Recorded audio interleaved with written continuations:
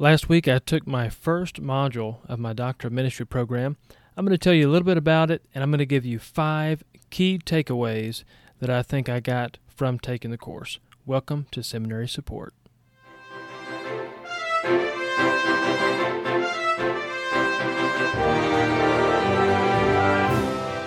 Welcome to the Seminary Support Podcast, where you will find help to start, finish, and get the most out of your seminary experience. I'm your host, Mark McElreath. Last week, I took my first module in my Doctor of Ministry program, and I want to tell you a little bit about that course. But before you think, well, I'm not going to take that, so I don't need to listen to this, I'm going to give you 5 key takeaways that I think could help anyone who's listening to this.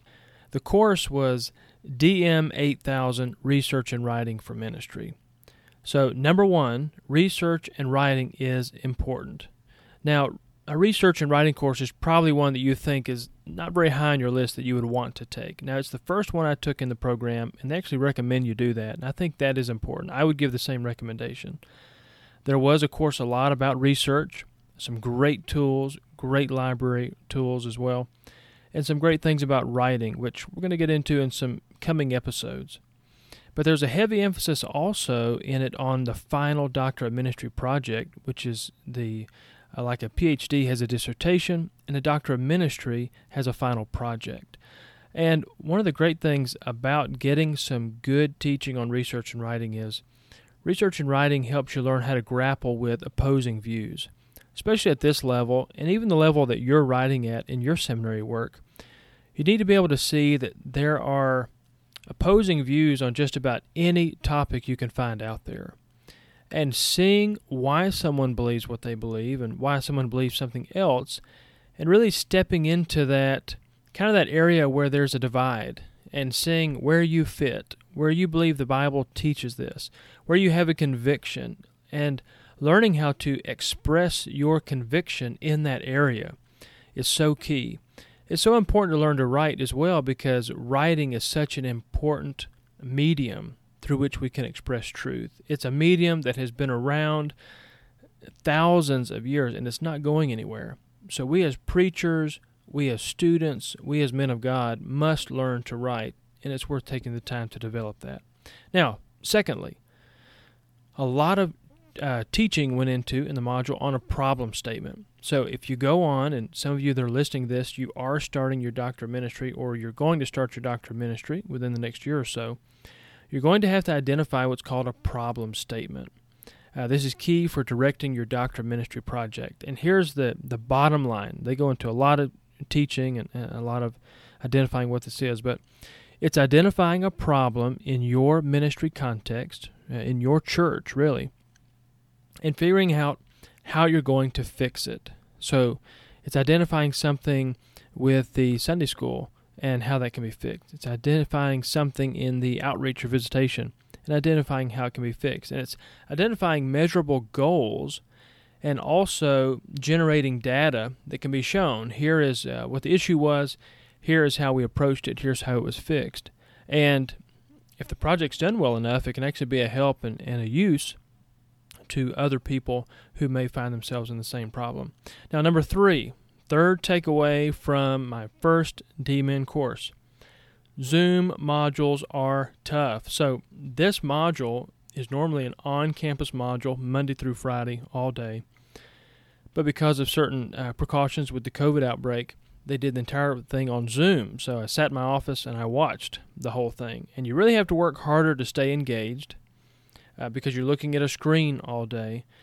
And whereas normally during breaks on an on-campus module, you would talk and you would chat, you would back and forth with other students and the teacher. Well, if you're not careful, you just reach up, turn your screen off, and then you go take your break and come back and boom, you're right into class. And you have not engaged with the other students, and that's so important.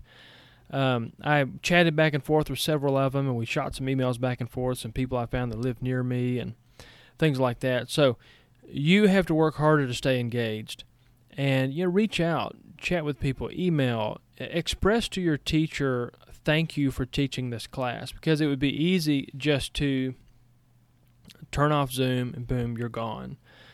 But a teacher really, it helps any teacher to know that their students enjoyed the class, and they're thankful for the work that you put into that class. I know it always meant a lot to me when I taught any class. Just if a student would come up and say thank you at the end of the class, it meant the world.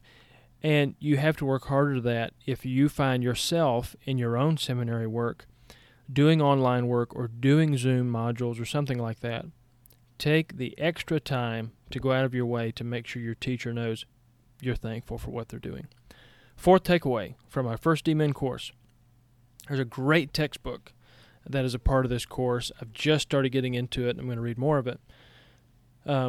It's called The Art of Research, published by the University of Chicago. It's in its fourth edition now, and it's a great book just to read through. It talks about building arguments. It talks about how to go from a topic, moving from a topic to begin asking questions and narrowing down where you're going with a thesis and some things like that. So it's The Art of Research. I've actually heard it referenced on other podcasts, and it's a secular work, so it's used across secular and religious universities and seminaries. But a great work, great textbook if you're looking to really beef up on your research and your writing. The Art of Research is a great one. And then fifth takeaway, this is just something that really I'm excited to dig into. There's an academic paper, 8 to 10 pages or 9 to 10 pages, that has to be done on a spiritual or a practical competency that should be developed today. And going through some of the pastoral sections in the pastoral epistles, picking out one of those things and writing about whether or not it should be developed today and how it should be developed and what that looks like. So I was reading through there, and a part of Titus chapter 1, verse number 9 stood out to me. That says that he may be able, speaking of the preacher, that he may be able by sound doctrine both to exhort and to convince the gainsayers. And that little phrase, to convince, really stood out to me. Started doing some digging, and the convincing work here speaks of conviction, that he may be able to convict the gainsayers. So it really begs the question, who does the convicting?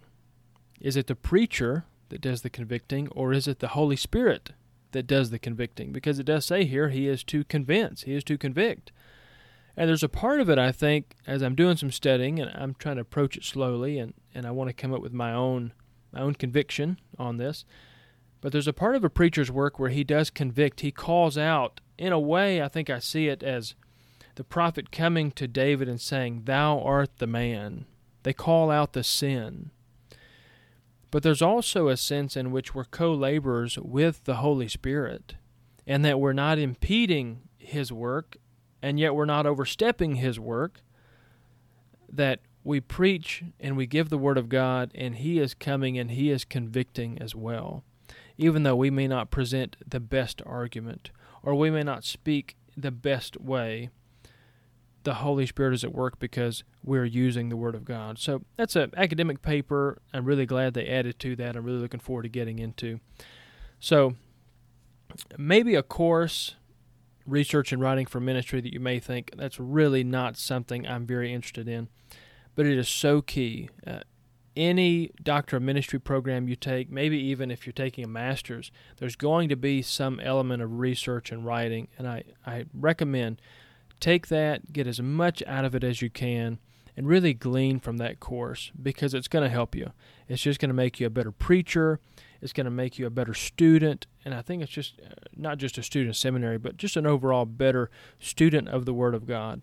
You've got to learn to research. You've got to learn to grapple, and we've got to learn to write, and I've got to do a better job at that. I know you probably believe you could do a better job at that, and it's just going to make us better at communicating truth. Because one thing, I had two instructors in the course, and one of the instructors said is, the goal of communication is to communicate.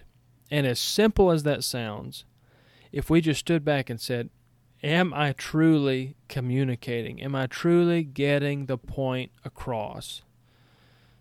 At the end of the day, that's what should be true. And we should be sharpening our axes so that we can communicate the truths of God's Word. Well, thank you for joining me today.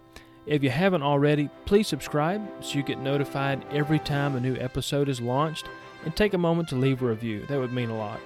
Seminary Support can be found on every major podcast player and platform. Please share today's episode with someone who would find it helpful. You can find me on Twitter at Mark McElreath Jr. And all the episodes are at www.seminarysupport.com. Please send me your episode ideas or any feedback to theseminarypodcast@gmail.com. I'm your host, Mark McElreath, and remember, nothing will ever take the place of learning from the Lord Jesus Christ. He calls out, "Learn of me," and there's an open invitation to that classroom for all of us.